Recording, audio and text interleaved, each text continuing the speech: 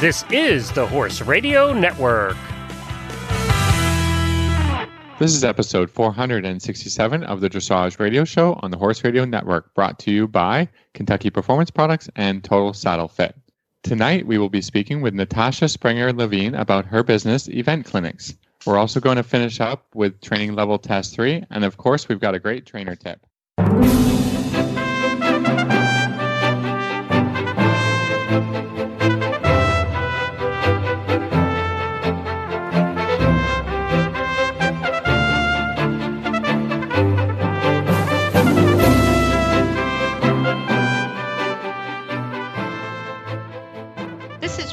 Stanfield from Georgetown, Kentucky. And this is Philip Parks from Rockwood, Ontario, and you're listening to the Dressage Radio Show. And we've got our favorite producer. Well, we can't say favorite producer, but we've got a producer. What do you mean you can't say favorite? Well, I can't lie. Phil, he's our boss. You have to lie. Yeah, that's right. What are you doing? How about you could do this? You could say one of your favorite. One of our favorite. Yeah, we love it. Yeah, that would have been the diplomatic way to do that. Yeah, exactly. I'm usually pretty good at that. But I'm just joking. Well, hi guys. Thanks for letting me produce your show. Yeah. Excited to have you, Glenn, as always. He must be suffering from a bout of insomnia because he comes on our show and falls asleep by the end. I need a good rest tonight, so I volunteered. Mm-hmm. Okay. We'll send you out there, Glenn. Good. Thanks for joining us anyways. Yeah. I do have some WEG news for you if you want it. Okay, yeah, we'll maybe get into some WEG stuff today. Yeah, I have some of that too. You want it now? So, individual competition tickets finally went on sale for the World Equestrian Games on May the 2nd. And that means that if people want to come and watch Grand Prix at Dressage or whatever, as long as there's tickets available, they can get them at tryon2018.com. Before that, only group tickets were available where you had to buy all of Dressage or, all of eventing or all of driving. Now you can buy individual events, and what's left you can find at tryon2018.com. I don't think they're selling out of too many things at this point.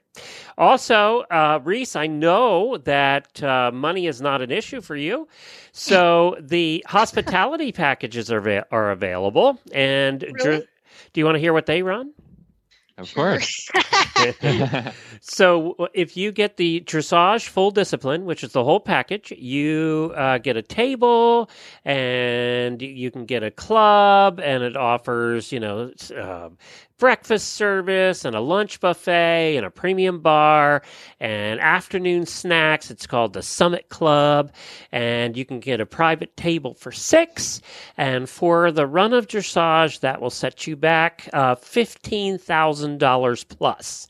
Now, I like its nice round number. Yes, but I'm not sure why it's plus. We haven't figured out. Plus, where's a plus? Oh, plus is taxes and a 4% processing fee. So you're probably looking at closer to $16,000 for a table of 6. Mm-hmm. But you get in the building, and hey, they're fun. If you get the tables, they are a lot of fun. Now I will tell you this, and not to be all negative, but the building that these are going to be in is just a steel frame at this point.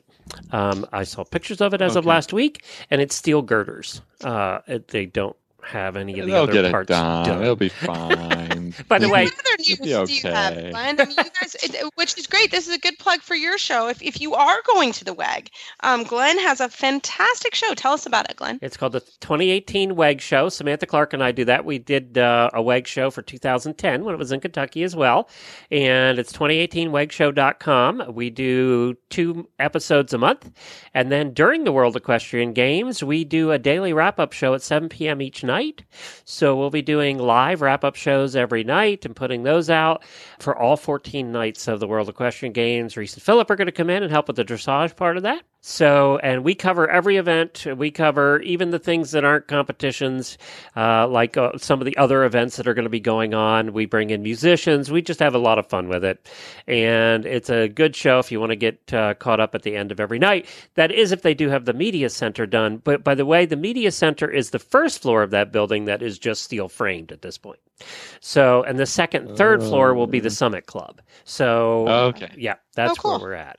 So we all might have air conditioning is They don't have the That walls. sounds good too. Yeah. Which would be nice, but I would think the weather in September is going to be nice. It should be nice. It should be Usually fine. should be nice. Should not too hot, not too cold. They Should they be have nice. told the athletes that the housing and the hotels that they said would be done on grounds are not going to be done.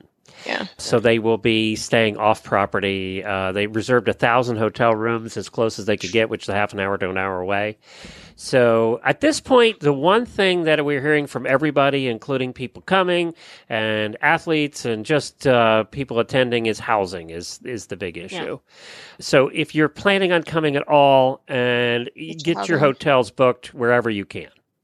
Yeah, So exactly. you're not going to be. It's not going to be like Kentucky. If you haven't booked yet, you're probably not going to be within an hour. It's going to be a drive. It's not going to be like Kentucky where they had a ton of hotel rooms real close between Georgetown and Lexington. You're going to be in Charlotte. You're going to be in Asheville if there's any left. You're going to be down in Greenville. All of those are an hour or more away. So you're just that's just the way it is. Mm-hmm. Or find a friend with it and bring a camper. Yeah. We spent a lot on the rooms that we rented a house, and I thought we were spending a lot until I figured out what it's going to cost to rent the hotel rooms much further away. So I'm kind of glad we rented the house when we did. So are we. Yeah. Go, Glenn. Glad you did it. Yeah. Going to be the Horse Radio. It's turning out to be cheap, what I thought was expensive. Right. But it's only 10 minutes away, so I'm real happy about that. Now, parking, apparently, from what we're hearing, it is going to be off-site and people are going to be bussed in. That's what I'm hearing right now, unless that changes. That kind of makes sense for some of these things, right? Yeah, they had originally said all parking was going to be on grounds, but I don't think they've secured the property they need to at this point. Right. So that's what all of this, by the way, is fluid and changing every announcement we get. Yeah. So if all you right. want Well, you're going to have to stay up to date on the podcast. That's right. I know, exactly. That's why you're doing the podcast, which is perfect. And it's also on the Horse Radio Network app to just look for the 2018 WEG show. And Samantha's good. She's from England and knows a lot of these people, and we just cover every discipline, all 8 of them. That's so cool. Wow, that's so exciting. Well, we actually staying with the WEG theme here. I thought the American short list has been published. Maybe that was 2 or 3 weeks ago, but we thought we'd stay as up to date as we can, and maybe let everybody know who you're hopefully going to be cheering for. Yeah. So we have Shelly Francis from Loxahatchee, Florida, and Patricia Stemple's 14-year-old Hanoverian gelding, Danilo. We have Laura Graves from Geneva, Florida, with her and Kurt May's 16-year-old Dutch Warmblood gelding, Verdatus. Ashley Holzer from New York, and Diane Fellow's 11-year-old Hanoverian mare, Havana. Olivia Lagoy-Welts with her and Marianne McPhail's 14-year-old Danish Warmblood gelding, Lenoir. Adrian Lyle from Ketchum, Idaho, and Betsy Giuliano's 11-year-old Hanoverian stallion, Salvino. Casey Perry Glass with Diane Perry's 15-year-old gelding. Oh, I always have trouble with his name. It's okay, Dublé. We'll just say Dublé. Dublé? Yeah, we always get we had her on, do you remember? And then his Danish, very long name. Yeah, she helped us, but we never really got it, did we? Nope. No, we didn't. Stefan Peters from San Diego on Four Winds Farm 11-year-old Rylander Gare Rosamunda, and Four Winds Farm 10-year-old Dutch gelding Supen Casper, and Sabine Schalt-Carey from Twin Oaks, California, and Alice Womble's 12-year-old Hanoverian stallion Cencio. Thanks. Yeah, that's why I have to. He's so good at this. So they're actually off to Europe in a couple weeks, and they're going to be competing in Compiègne, I think, and a few other competitions to find out who's going to be the final 4. Yeah, so it's very exciting. To all so of them. Yeah, wish them all good luck, and we'll hopefully keep some updating going along as they go. So that'll be great. Has anything been announced in Canada, Phil? No. Okay. So they have an ongoing update on the Equine Canada website that has the scores and the people and the candidates that are sort of in the leader. But we've got a big CDI coming up this week. Actually, that's why we're taping early. This is Monday, so that I'm on my way up there to, with a couple of students who are showing in the smaller show, not in the CDI. But I'm looking forward to seeing, who's going to be the people. Maybe I'll give an update when I get back. Yeah, that'd be great. Fantastic. I know it's Horse Show Week, Phil. Yes, I know. I'm trying to think of all the things I need to pack because I'm going to be Yeah, gone it's your for first horse show of the year, isn't it? days. Yeah. So it's a 6 little bit of a days. longer one. Ooh, 6 days is a really long time. Yeah. Goodness. Big show. That is a long show. Long show. Do you show the whole time, Phil, or is that just because it's a long drive? So we get in a day early, and what happens with this show is that they have test of choice happening on the first day. We get in, then we warm. We just sort of let the horses have a look around. We do a little bit of light riding in the evening on Wednesday, and then we have the option to show on Thursday and some test of choice. As another warm up. So we'll make the call then whether we're going to do that, and then the next 3-4 days is actual competition. Got it. So, yeah, it's good. This one's good for the first show of the season because we have a little extra long time there, and it's a great show facility up in Ottawa that has great facilities, great footing, great stabling. So it's a really nice show, very accommodating, show staff and everything. So is it a far drive for you? It is a little bit early for us because we still get snow here in May, but it's going to be fine. It's going to be beautiful, I think. So nice. Yeah. It's good. Is it a far drive for you? Yeah, it's about 6 hours. Okay. Yeah, it's pretty far. It's not far, but it's, for one day. It's far enough. Yeah, it's far enough. Far enough. Yeah. That's our plan. Cool. Well, I like it. Yeah. Well, go get it. Go have a great time. Well, we've got a great show today, and we're going to come back with a guest, Natasha, and she's going to tell us all about her new business. The sun is just peeking above the tree line as you walk into the barn. You grab your horse's halter off the hook and head out to the field. The dew shimmers in the sun as you walk across the damp grass. You call his name and his head comes up as he walks toward you, looking for the apple in your pocket. You take your time grooming, enjoying the peace and quiet in the empty barn. A refreshing breeze greets you as you start down the tree-lined path. Your horse ambles along on a loose rein as you both enjoy a relaxing ride. The feeling you get on an early morning hack is why we do what we do at Kentucky Performance Products. This feeling is brought to you by Microphase. Fill the nutritional gaps in your horse's diet. Microphase Vitamin and Mineral Supplement is a low-calorie way to provide your horse with the vitamins and minerals missing from their diet. The horse that matters to you matters to us. Well, tonight we are really excited to have Natasha from eventclinics.com. She is the Director of Dressage Outreach. Natasha, welcome to the show. Thank you so much. I'm thrilled to be here with you guys. We are happy to have you. And I actually got to meet you in Florida briefly. So you told me about your company. And so tell us all about what we need to know about eventclinics.com. So Event Clinics is a platform that was created to make organizers' lives a little easier. We're basically here to connect riders to opportunities that are happening nationwide and actually beyond the American borders. So we're now able to feature and promote and organize clinics in Canada, Mexico, the UK, etc. We feature clinics that are dressage-based, eventing-based. We actually have a horsemanship and cow-working clinic on our site right now, but there are tons of Olympians featured, which is incredible. And we also created software that allow schooling show organizers to run their schooling shows virtually. So lots to do on Event Clinics. Yeah. So how would it work? Like, let's say I'm going to run a clinic here at the farm. What would I do and how does that work? So all that you would do is create a username and password, and all you have to do is go into our website and it'll invite you to do that. And then you post the details of your activity and you set up EC Instant Pay, which is our revolutionary technology that allows you to process online payments without any fees. So that's why we're so unique, is because we don't cost organizers anything. We take that burden of payment away from the organizers because we know that people who own facilities, run facilities, they've got a lot of financial burden. So we didn't want to add to that. Yeah, it's true. Yeah. That's fantastic. And for riders, it's even easier. So all you do is go to eventclinics.com, scroll through or search for what you're looking for, and then click to register. That sounds super easy. Yeah, it's ridiculously easy.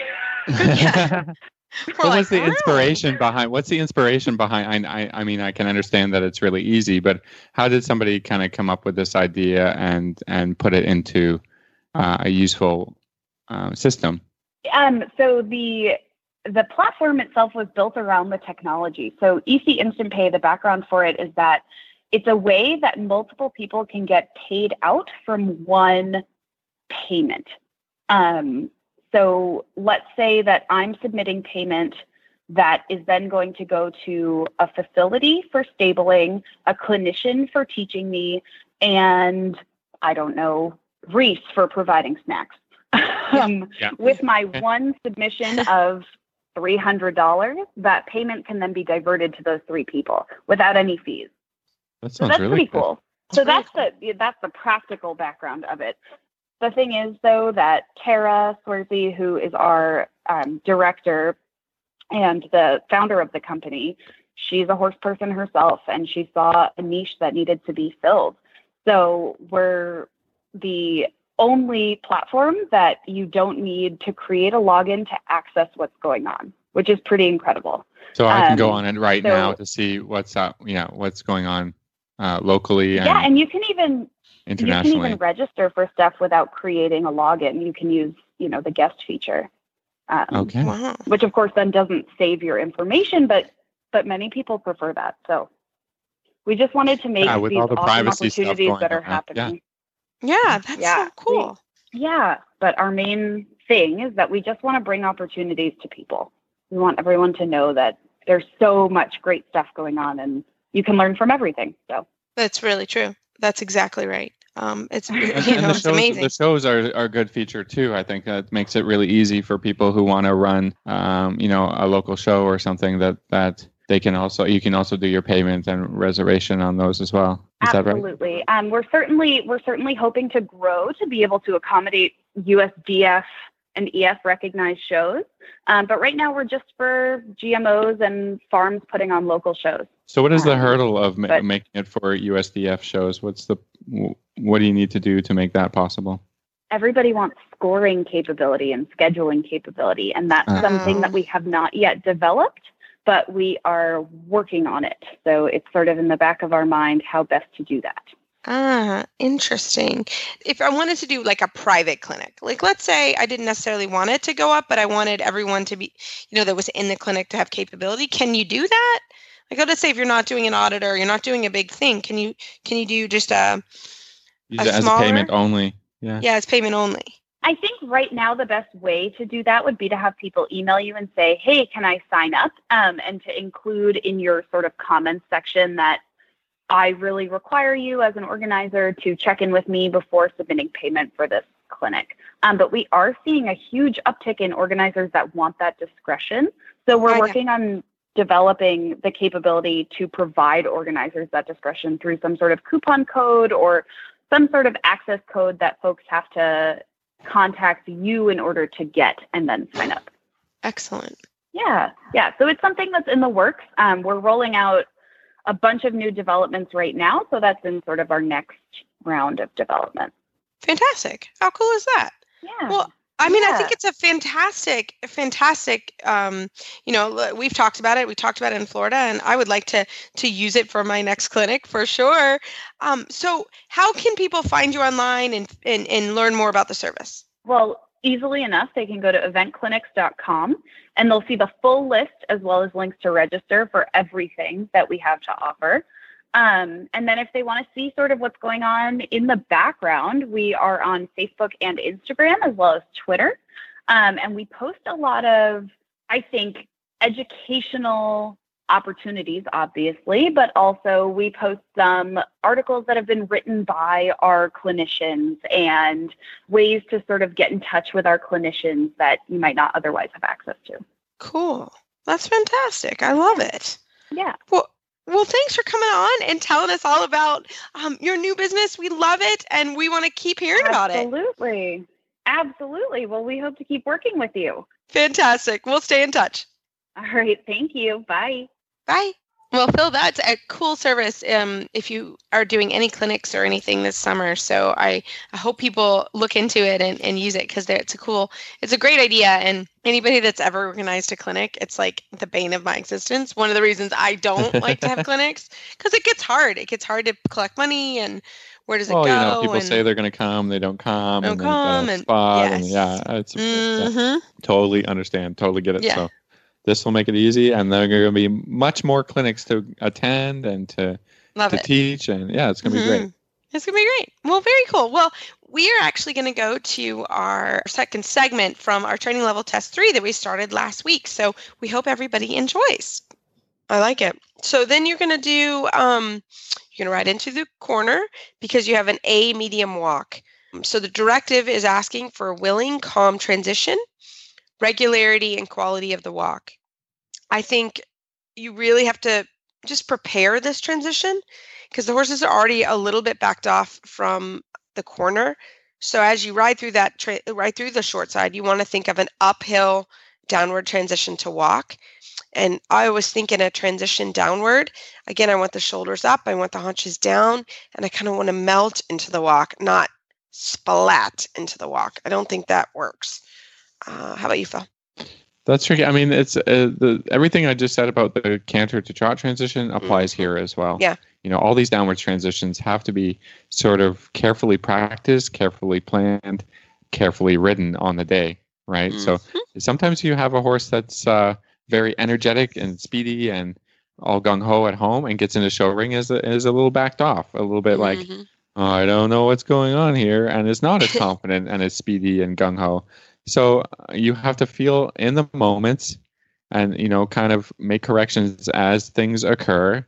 So this is not your first downward transition. I mean, the first downward transition was at X at the beginning of the test. Yep. So you kind of have a sense of, okay, what's going on here, okay? If you've made a mistake in that first transition because you get something that you weren't expecting, well, now you got to expect it, right?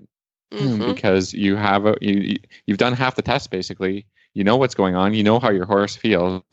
So everything from this walk and going forward, you should be prepared for more or less, right? If you have a horse, if your horse is a little lazy on the day, then you need to change your game plan and get on your aids a little bit.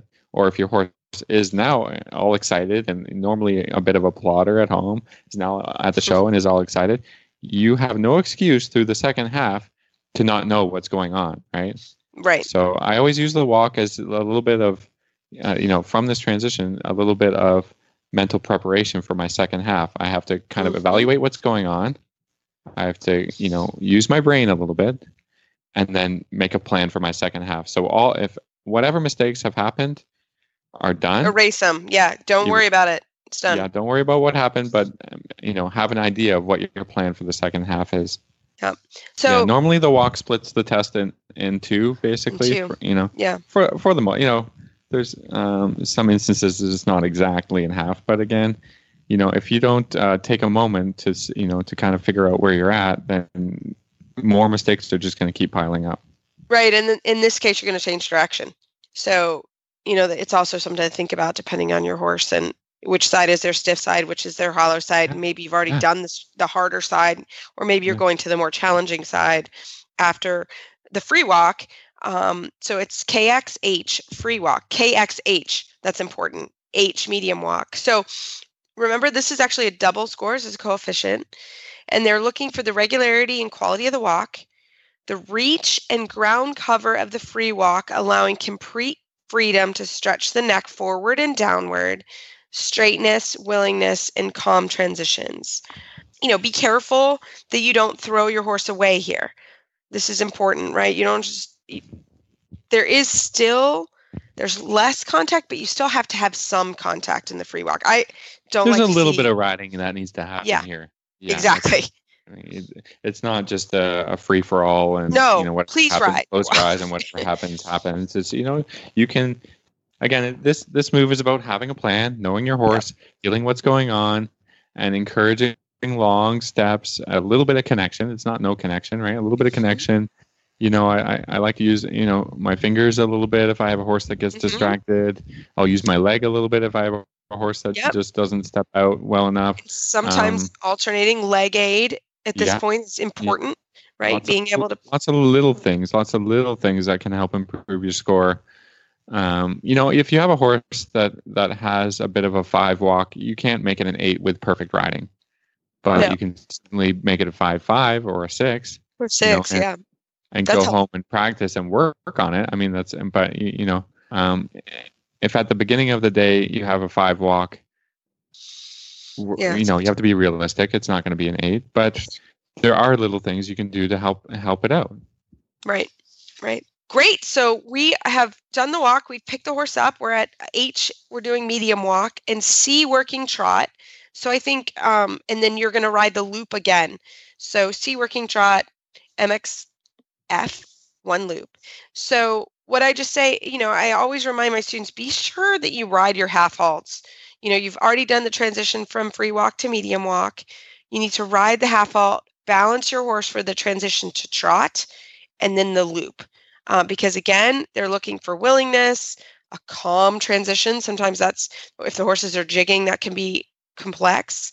Regularity and quality of trot, shape and size of the loop, and the changes of bend and balance that we talked about before. So it's just similar. You're just doing it on the right rein now. Yeah, which I think this can be the trickiest part of the entire test, is the picking the reins back up and then making your next forward transition. I think a lot of stuff can go wrong here. Like you said, a lot of horses anticipate and will jog a little bit. I sort of have a unique plan to each horse on how I want to kind of ride this. I use a little bit at a horse at training level. I will use a little bit of leg yield to help, balance the horse, prepare them for me picking up my reins. Depending on the horse, and when you get into second level and third level where you're having to go to collected walk, you have to rely a little bit on the training. When you're in training level, you can't go to collected walk. You can't, take your reins up and really control the horse. So, I think a little bit less contact than a lot of contact is better. I think if the horse is not, you don't want to pull them really tight and compact. That can make things, kind of nervous for the horse when you do that and you snatch up your reins a little too fast. So, take up your rein really gradually.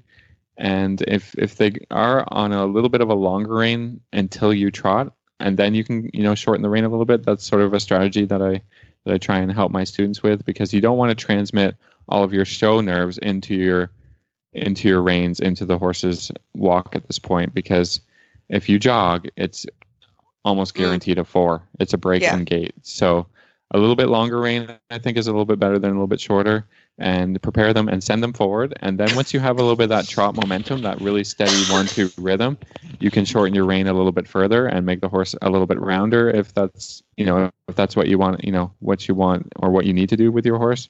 So it's training level, so they aren't expected to be, super short and super round in the walk. So I think that's my personal advice, is just to leave them a little bit longer, a little bit. Yeah. I like it. That's it. So great. So we picked up the trot now. We're going to do our 1 loop again.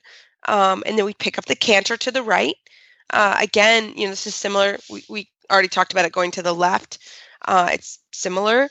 Then you ride a 20-meter circle at E. Same thing. So after your 20-meter circle, again, remembering the regularity and the size of the circle, you're coming around to C, which is kind of a long way, E to C. You have to balance the horse as you make that long side. And at C, you have to do a working trot. So it's similar to what we did earlier on the diagonal. You're looking for a willing, calm transition, regularity, and the quality of the trot. I personally find that's a difficult transition because the horse is usually a younger horse or a younger rider, and the horses are a little bit strung out coming through that turn. So you just have to really watch that you keep the horse nice and balanced going through that turn. And then you do your working trot transition. I think a lot of riders will take their leg off at this point. And, in all the downward transitions, that's a early rider mistake. The more you learn that your leg can help the downward transitions by keeping the hind legs underneath them, the better that these transitions can be. So, That's just a little tip. Yeah. You need your leg in a downwards transition to make it happen. A lot of riders Drive are that hind afraid leg under. Yeah. to push. Yeah, they're afraid to push downwards. I think it can really help. So if you are practicing and you're working on your downward transition, keep experimenting with how much leg you can put on and still make a downward transition happen. Yeah. So then we're coming to the stretchy circle. This is a big deal for training level. This is a big one. Coefficient of 2 there, Reese. Coefficient is 2. So it's B, circle right 20 meters and rising trot, allowing the horse to stretch forward and downward. Before B, shorten the reins, B, working trot. So your directives say forward and downward stretch over the back into light contact, maintaining balance and quality of the trot, bend, shape and size of the circle, willing and calm transitions. That's a theme. You hear that quite often. I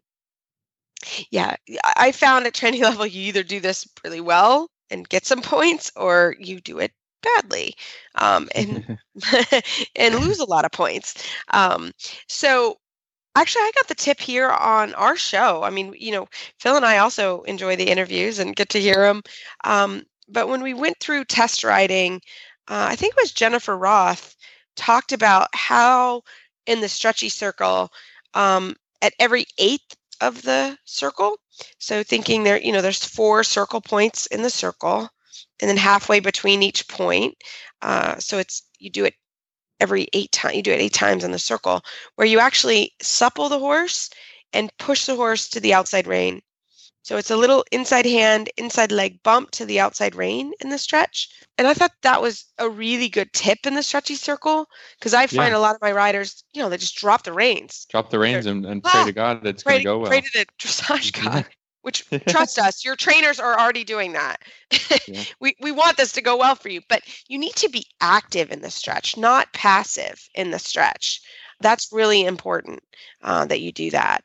So the stretch for every horse happens kind of slowly, and it develops around the circle. So you got to think that it's developed to your horse's maximum stretch.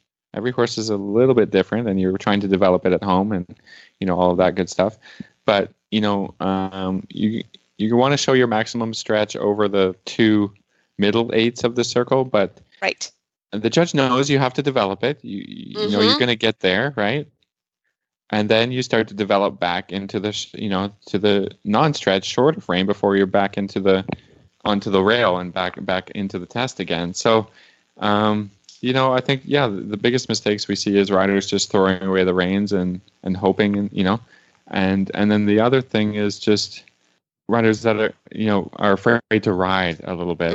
This has to be a ridden movement, and you don't have to go from 0 stretch to 10 stretch in 2 strides. If you take your time, the horse will understand and stay balanced better, because if you don't, they're going to run, they're going to fall back, fall to walk, all kinds of different things, lose the bend, lose the shape of the circle, lose your geometry. So, take your time, develop it. I think it's a little better to maybe stretch for a 9 and get points on all the other things than to stretch for a 10 and lose points on geometry and rhythm and balance. So, it's a bit of a mental thing you have to think about, in practicing every day and on the test day. Okay, I'm going to do the best I can. And if I don't get them to 10 by halfway, I'm not going to keep trying to get to 10 and then not be able to pick up the horse because I'm all the way down the circle and I haven't done anything to prepare the trot again. So it's very difficult movement.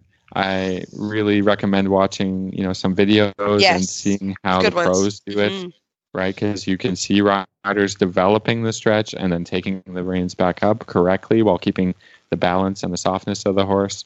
I think this is a really tough skill to learn for everyone. So it's, you don't have to be great. You don't have to get 8s on your first show, or if you do, wonderful, Great. But, yes, we've done our job. Yes. You have to kind of learn from your mistakes in this part of the test. Yeah. Yeah. So then we come to the center line. Almost done. We're almost done. Exactly. This is almost your time to give a little celebration. So the biggest thing is to sort of organize this turn. This is important. A lot of people will miss the center line. They either overshoot it or they undershoot it. You want to say, so it's important. Turn in the test. So it is. It's 10 meters technically, which is quite tight. And you also want to remember the judge wants to see a straight line once you get on the center line. Don't wobble because they're staring straight at you. So you really want to keep your legs evenly on the horse so there's nice support for that horse, which is really important. And you don't wobble. That's not good. Wobbling, bad. Remember that at X, you can do it through the walk and training level. That's our big tip for the day. Make sure that you do that. And prepare by riding half halts and balancing that horse. That's what you want to do. So, and also smile when you salute. Make it look like, pretend you're having fun. Relax and show the judge, give your horse a nice pat at the end. That's important. Don't just cower and leave. Show the judge a little bit that you're proud of your horse and you're proud of what you did. That you did a good job in your test. I think that's important. So, again, it's a show. There's some showmanship involved with it. So that's important. Yeah. I'm going to give a little tip here and a little secret. At training level, nobody expects your horse to be perfectly straight. So I ride whichever bend that horse prefers. I ride a little bend on the center line. That's a good tip. Just a little, I have organized which is my inside leg, which is my outside leg, which is my inside rein, which is my outside rein, so that I can ride a balanced transition down and into halt. Phil, you're smart. Yeah, I think, again, the level you have to kind of think about the level of training of the horse. And I have to push, to keep the horse together, I have to push it from my inside leg to my outside rein. So this really works out well if your horse bends, if we're coming down the center line from the right. This really helps you if the right side is already the better side. If I'm coming from the right and the left is a little bit better side, I might just adjust so that as I come down the center, I have a little bit of time here, right? So I can adjust that. Maybe I start to put my left leg on as the inside leg a little bit, and just it stabilize the horse. Because if I have a horse at this level that is not great at straightness, and some are really great at straightness and some aren't, then if I try and ride straightness, I'm not going to have much success. But if I allow the horse a little bit of bend, I can at least make smooth transitions and an immobile halt, and hopefully have the legs organized in a more or less square way. So I don't like to, in a training level test, demand perfection from the horses, because generally it's going to be a 4 or 5 year old horse that I'm developing, not and you want it to be a positive 10-year-old master at training level. Yeah. So I have to, sort of plan my training that there's some allowances for not being the most, perfectly trained horse. I have to, I have a little tricks and a little plan, and how do I ride this horse for the best success? I love it. Well, we hope that helps on your training level test 3, and we look forward to doing another test in the future. Well, Phil, we've got a really fun Total Saddle Fit tip of the week. As always, I will tell you, I love the Stretch Tech girth. I got the new wool fleece liner, and it's been great. And they're so nice because it's hot here. It was in the 90s. I think we broke a temperature record in Kentucky already today. In the 90s? That's why I don't live there. Well, that's weird. I mean, they went for us, our horses are actually relatively ready for it because we literally went from Florida here. And so my training horses, the Florida horses, were fine today. The other horses were dying. So we had to be a little careful. And the liner is so cool because you just pull it off that Stretch Tech girth and you throw it right in the wash, and it's ready for tomorrow. And Hello loves it. And it's just a great product. So I think all the products we've gotten to test out and to use have been really, really good. I have not been disappointed by anything that has come from Total Saddle Fit.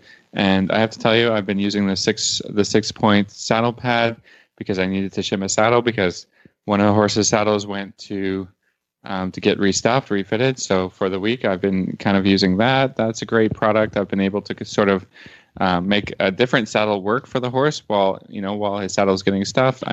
That's a super feature, and we always have a couple of them around for that purpose. Yeah. I've taken them to students and I said, listen, I think this saddle could use a little bit of a different fit. Let's try this. And, we've been able to, make saddles work for people before they take it into the saddle fitter. Great products all around by Total Saddle Fit, and Justin's awesome. So. And you can get a hold of him at care@totalsaddlefit.com. Tell him you're calling from us. We love it. And he's always, always fantastic to everybody. So we hope that helps.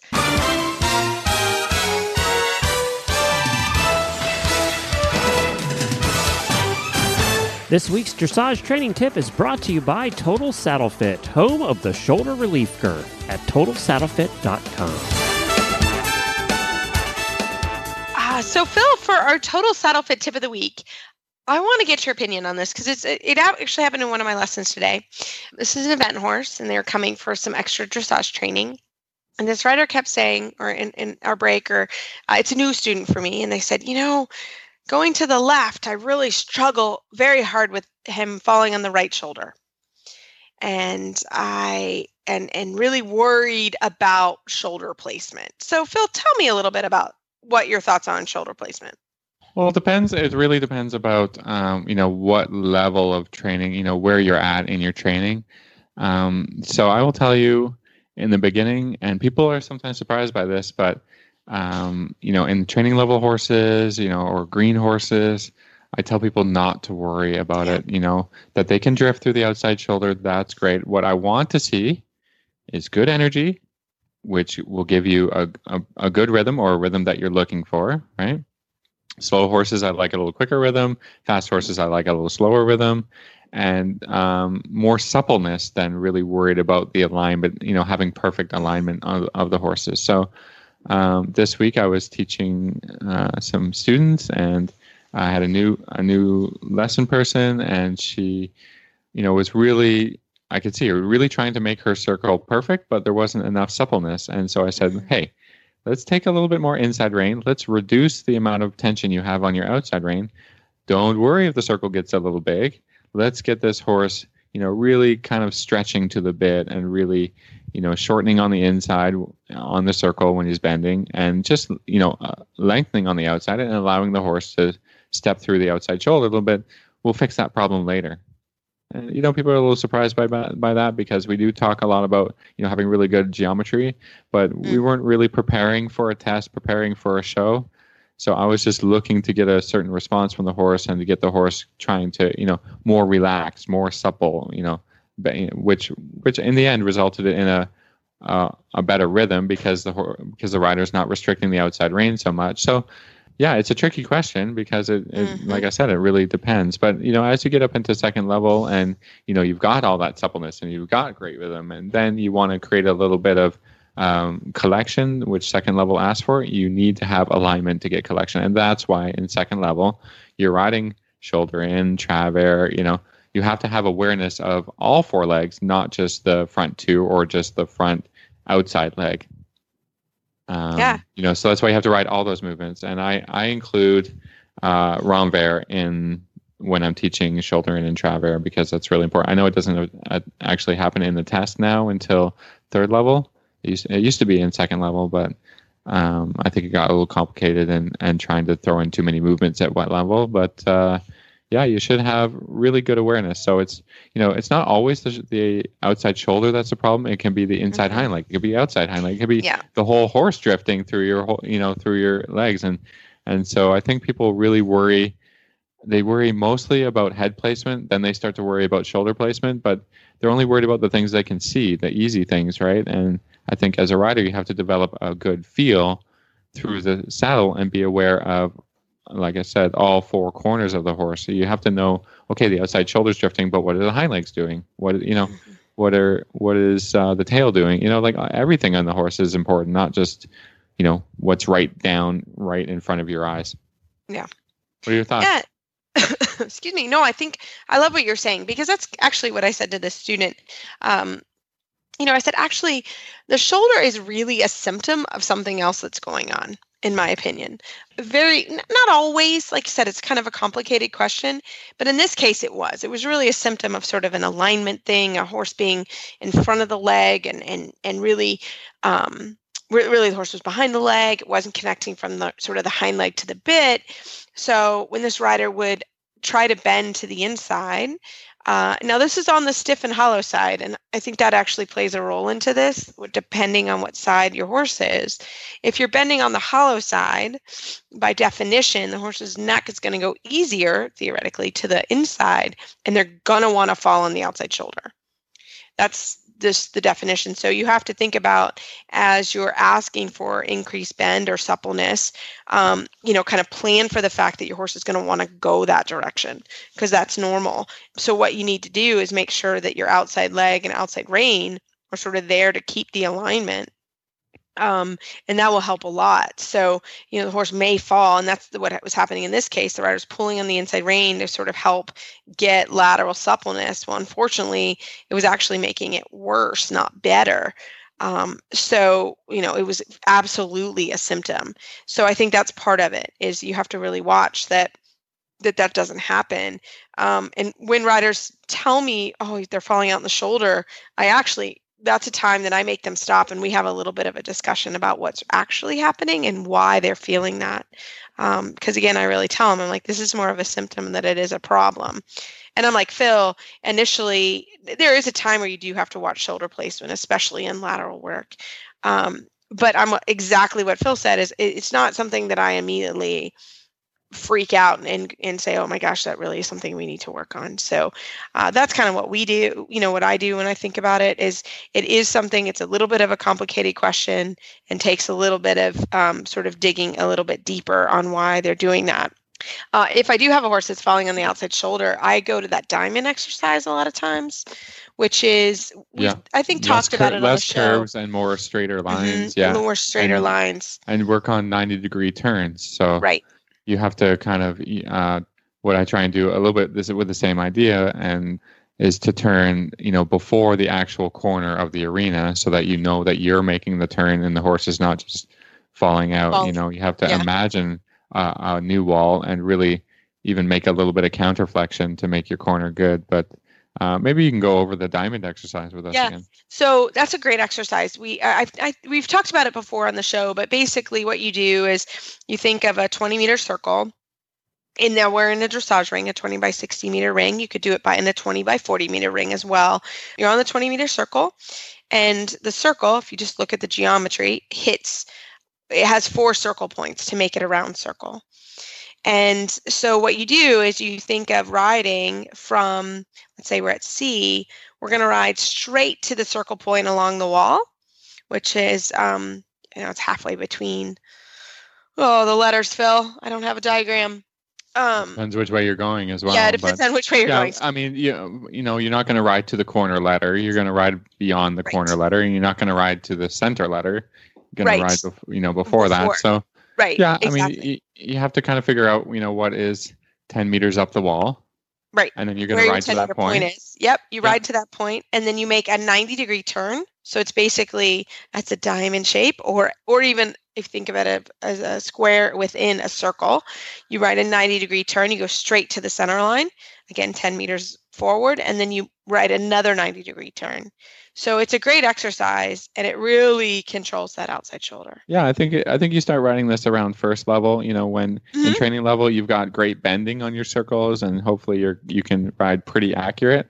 And then you actually go to riding this diamond exercise, because it will help you control the shoulders and help you think about developing your horse into second level. So, and you have to watch these horses in second level, because you're going to find one side is great for shoulder in, and the other side not so good. But you have to think on the side that the horse is really good in shoulder in, and you can make really easy angle, are the hind legs drifting, right? So that's what I see the most. So like you see on one side, the rider makes really, really, really, steep angle, absolutely too much angle that the horse goes into 4-track. And then I have to tell them that, okay, that's great, but the horse is actually not bending because they're too steep and into a leg yield angle, and you got all 4 legs crossing. So Right. I have to tell these riders to really try and keep the back legs going as if they're just going along the wall. It's the same as always. And then basically from the pelvis forward, they have to be bending towards the inside until you can get the front legs onto that 3-track without pulling the nose around, without creating all this front end bend and getting stiff in a different way. So it's very challenging. I would use, we have some great mirrors at home that I use a lot. Yep, absolutely. When we, I really noticed when we transition from riding indoors, in the winter, this has just happened within the last 3 weeks, to outdoors, and we don't have walls in our outdoor ring. Yeah. I don't like them. So now we can see reason? the horses, all these drifting problems get really bad because the rider can't rely on the wall. And so in the winter, I probably should have done more lateral work on the center lines to help sort of identify that issue before we ever got outside. Yeah. Yeah. Or the quarter line. That'll do it too. Line, away from the wall because, we did not realize how much the wall was helping with the lateral work instead of the riders you have to do shoulder in with the inside leg on the girth, outside leg behind the girth, controlling the horse's hind legs as you make your shoulder in. So everybody worries about the shoulder placement, and they go, "Hey, look, I can make all this. Like, isn't this great?" And I was like, "Okay, sure." And then you're like, "But not great." It's for sure. Bending, right? It's about bending. If you're not bending, then the horse will very easily trick you and do lots of leg yield. Yeah, right. Same thing with a travert. It's I got the shoulders along the wall, and the hind legs are sort of somewhere. I don't know, a little bit to the inside. But then you're like, you have to really define where the front legs are and where the hind legs are. That's, it's important, the relationship between the two as well, and how the horse has to really bend along the spine in between the front legs and the back legs. And we have to evaluate that for the training. But the judges, for sure, will they're going to evaluate. And those marks, and they'll talk about that. And then, you don't want to be disappointed thinking you've got wonderful shoulder in and you actually have a really nice leg yield going. Yeah. But anyways, I mean, it's really tough, and it's, you need eyes on the ground. You need mirrors, video, read the books that really define this, and watch videos that can show you exactly what it's supposed to look like, so that you can watch your own videos and say, okay, is this close enough, or, what's going on? How's it different? So it's a learning process. It's a journey. Yeah, for sure. For all of us. Well, cool. That was actually a good tip. And like I said, that happened to me. That was a really good question today. And I thought, we're going to use that tonight in the show. So I hope everybody enjoyed. And as always, we have email and Facebook shout outs, which we're always very happy to get everybody on the show. And wait. Before I forget. Sorry. I thought that I might do a meetup post on a website, or maybe on the Facebook page, for anybody who is up in Ottawa that we talked to them going up to that show. And then maybe I'm going to find a day that I'll be in the lunch tent or, hanging around, that we'll see when we can make this happen. Super cool. I love it. So everybody who's in Canada, that would have been bad. So Phil, this show will go out on Friday. We're actually recording a little bit early this week, so Phil can get ready for his competition. Post that on the Facebook page, Phil. Yeah, we'll post that on the Facebook page. Exactly. Love it. Yeah. We love All right, to so do it'll probably meetups. be Saturday then, because if this goes out Friday, we can't do it on Thursday. I love it. Well, as always, you can find our show notes and links to today's guests on our website, dressageradio.com. Like us on Facebook, just search Dressage Radio Show. Follow us on Twitter at Horse Radio. My website is maplecrestfarmky.com, and my email is reese@horseradionetwork.com. You can find me on Facebook, or my email is philip@horseradionetwork.com. I'd like to thank our sponsors this week for allowing us to put on a good show. And don't forget to check out all the other shows on Horse Radio Network at horseradionetwork.com. Well, everybody, keep your heels down and your shoulders back, and we'll talk to you next week.